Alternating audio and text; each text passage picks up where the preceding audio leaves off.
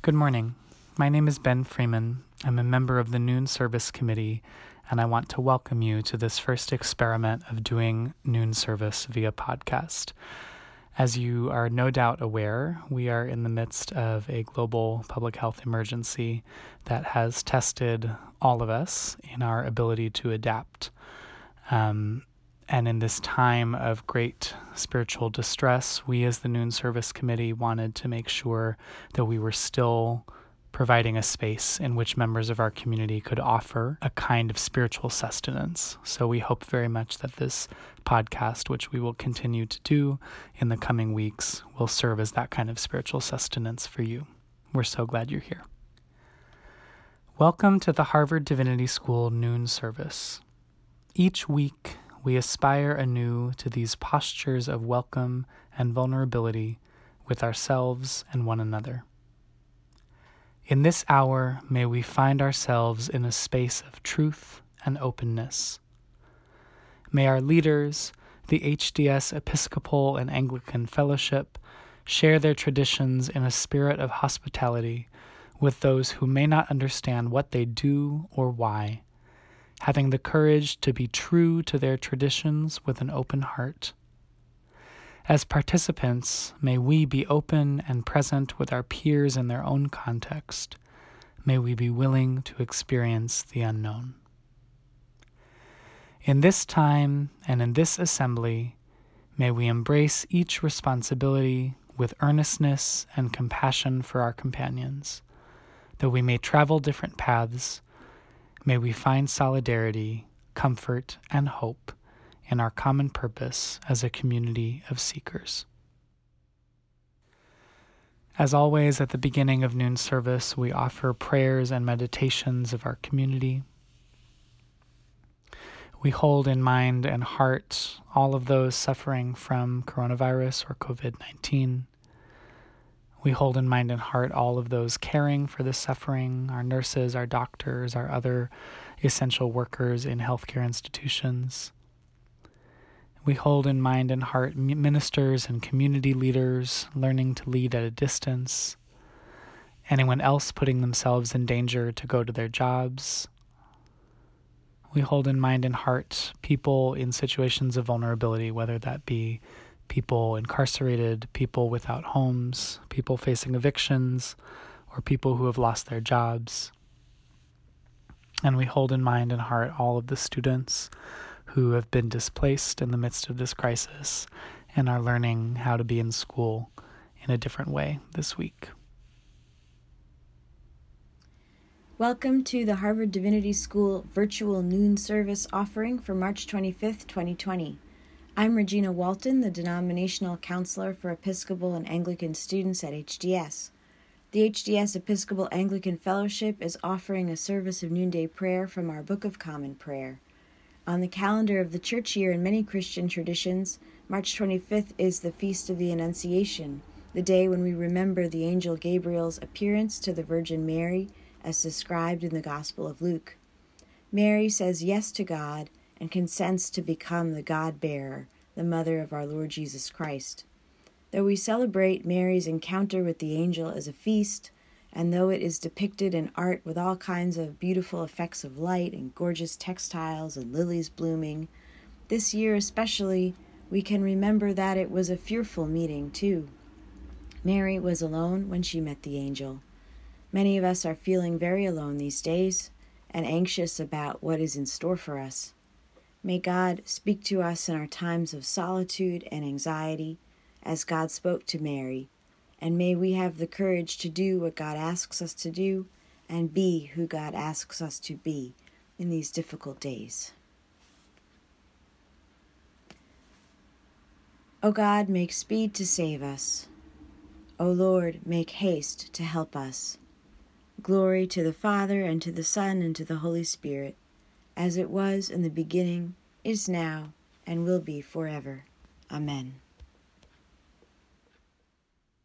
Hello, my name is Christopher Hosfeld. I'm the Director of Music and Ritual here at Harvard Divinity School, and I grew up in the Episcopalian tradition. One of my favorite parts of that tradition is the way that we sing the Psalms, And so I'd like to share with you some verses of Psalm 40 today.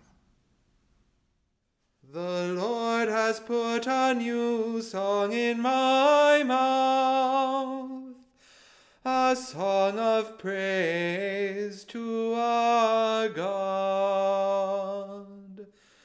Great things are they that you have done, O Lord my God. How great your wonders and your plans for us. There is none who can be compared with you. Oh, that I could make them known and tell them. But they are more than I can count. In a sacrifice and offering you take no pleasure. You have given me ears to hear you. Burnt offering and sin offering you have not required. And so I said, Behold, I come. In the roll of the book it is written concerning me. I love to do your will, O my God. Your law is deep in my heart. I proclaimed righteousness in the great congregation. Behold, I did not restrain my lips, and that, O Lord, you know. Your righteousness have I not hidden in my heart. I have spoken of your faithfulness and your deliverance. I have not concealed your love and faithfulness from the great congregation. The Lord has put a new song in my mouth, a song of praise to our God. The Gospel of Jesus Christ according to Luke, chapter 1, verse 26 to 38. In the 6th month, the angel Gabriel was sent by God to a town in Galilee called Nazareth, to a virgin engaged to a man whose name was Joseph, of the house of David. The virgin's name was Mary. And he came to her and said, Greetings, favored one, the Lord is with you. But she was much perplexed by his words, and pondered what sort of greetings this might be.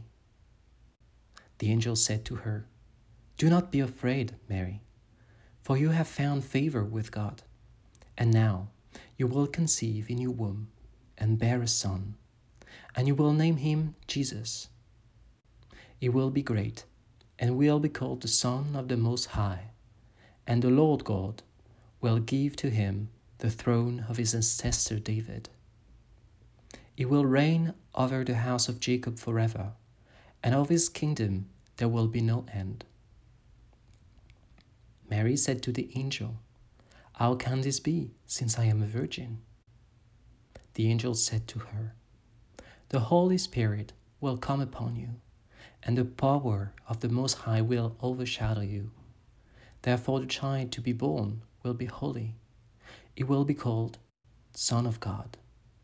And now your relative, Elizabeth, in her old age, has also conceived a son. And this is the 6th month for her who is said to be barren, for nothing will be impossible with God. Then Mary said, Here I am, the servant of the Lord. Let it be with me according to your word. Then the angel departed from her. Hello, beloved community. My name is Jonathan Smith, and I'm a second-year MDiv here at HDS, and I'm in the process of becoming an Episcopal priest. I'm going to quickly offer a spiritual reflection And this is, it's not a sermon, and I'm guessing you're probably not an Anglican or an Episcopalian, and that's totally fine. And you might not even be a Christian, and that's also totally fine. My goal is to hopefully offer a little bit of spiritual solace, because this is a very, very difficult time. This is a moment when the ground underneath us is shaking, and we don't know when it's going to stop shaking. We don't know what the ground's going to look like when it's done shaking. And it's hard to know where to turn for solace and comfort. And in a lot of ways, that's sort of the perfect, it's a perfect time for this message that in our liturgical calendar, this Annunciation that we're celebrating. So I'm a big fan of Abraham Joshua Heschel.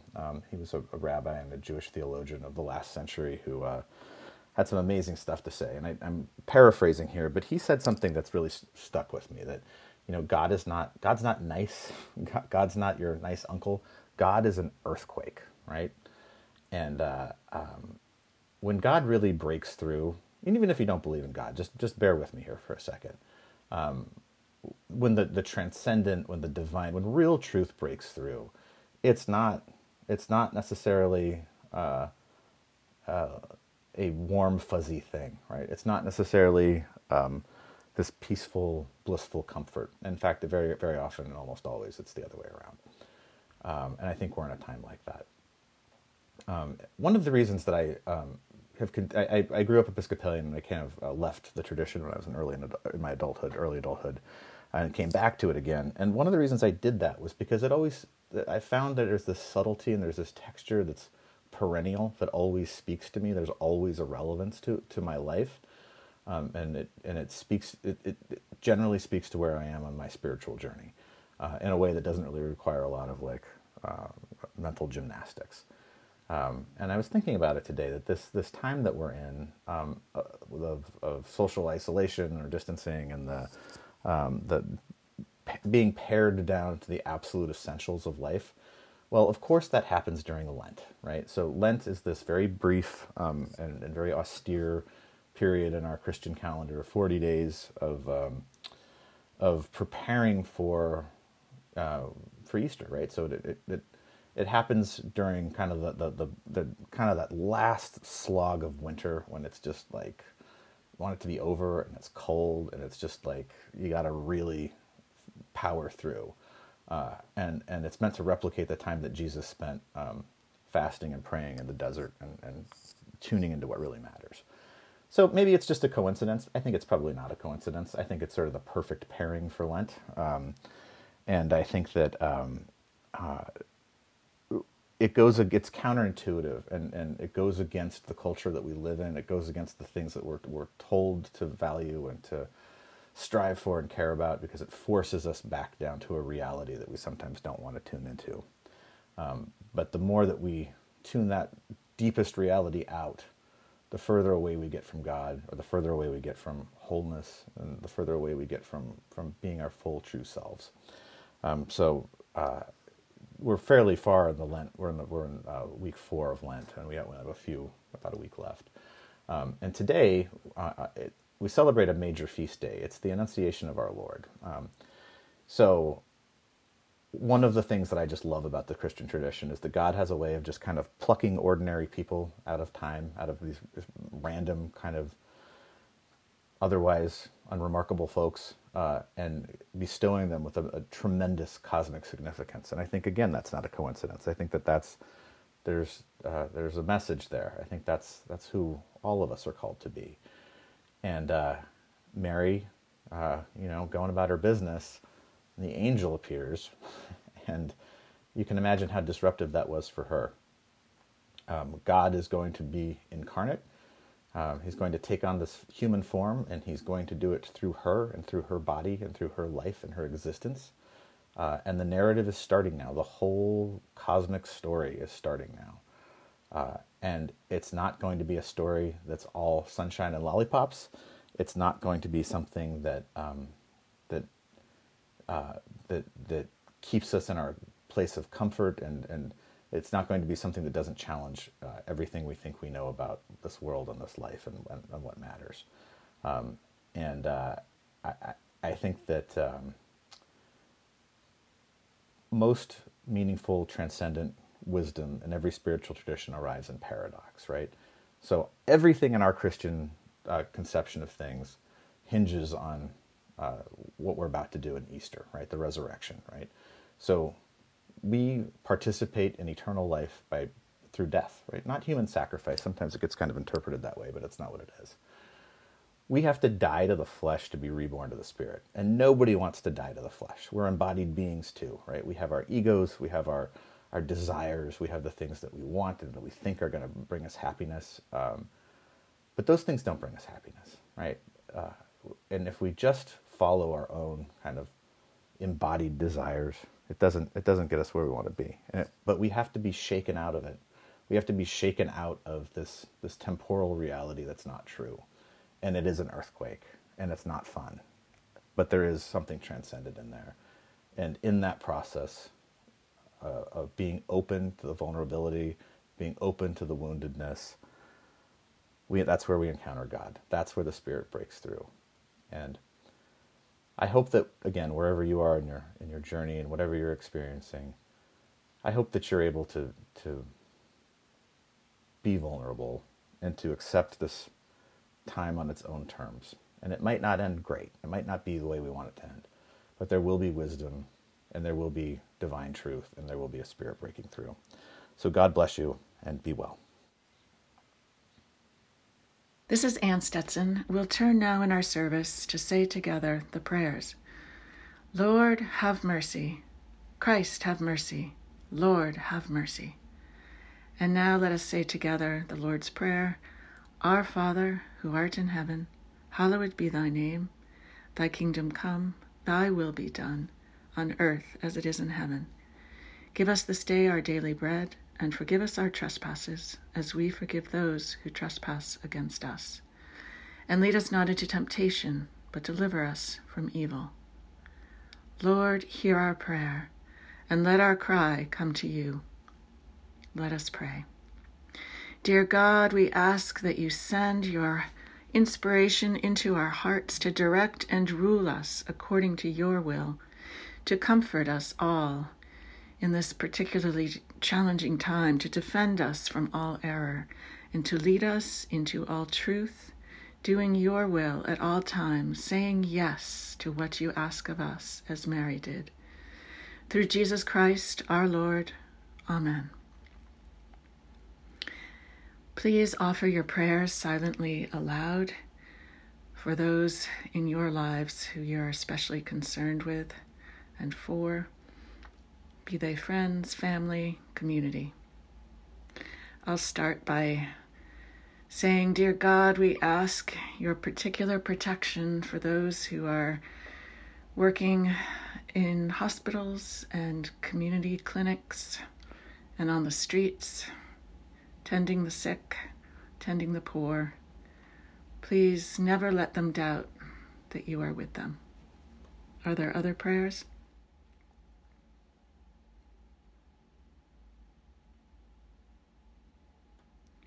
We'll conclude our prayers then by saying, let us bless the Lord. Thanks be to God. And now we'll turn to the closing song.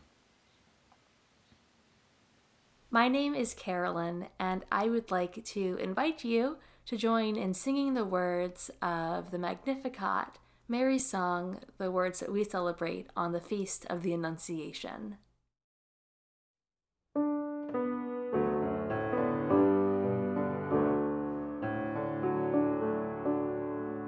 My soul is filled with joy as I sing to God my Savior.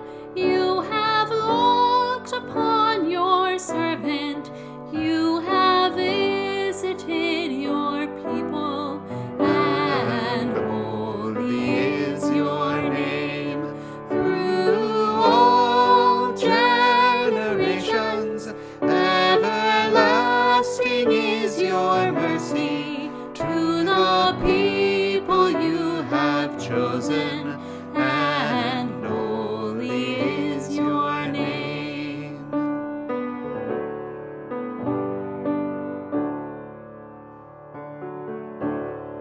I am lonely as a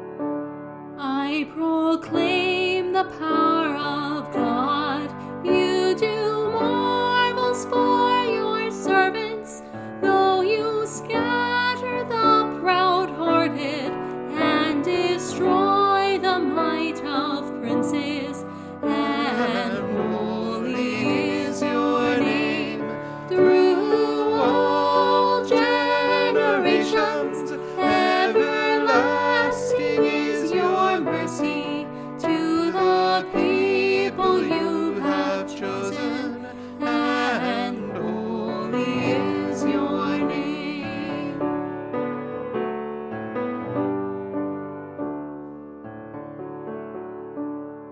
To the hungry you give food, send the rich away empty.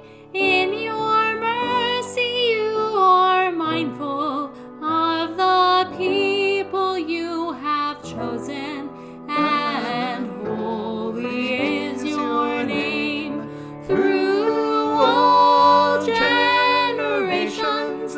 Everlasting is your mercy to the people you have chosen, and holy is your name.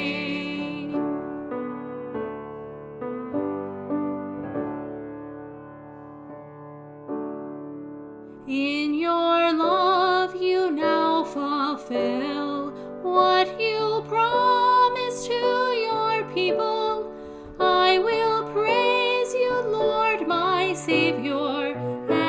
Everlasting is your mercy, and holy is your name through all generations. Everlasting is your mercy to the people you have chosen, and holy is your name.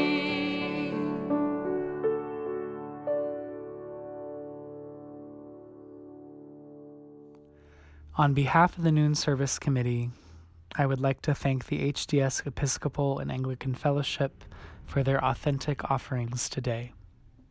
May the power of what they have shared direct and sustain us from this time forth until we meet again. And may we all go in peace.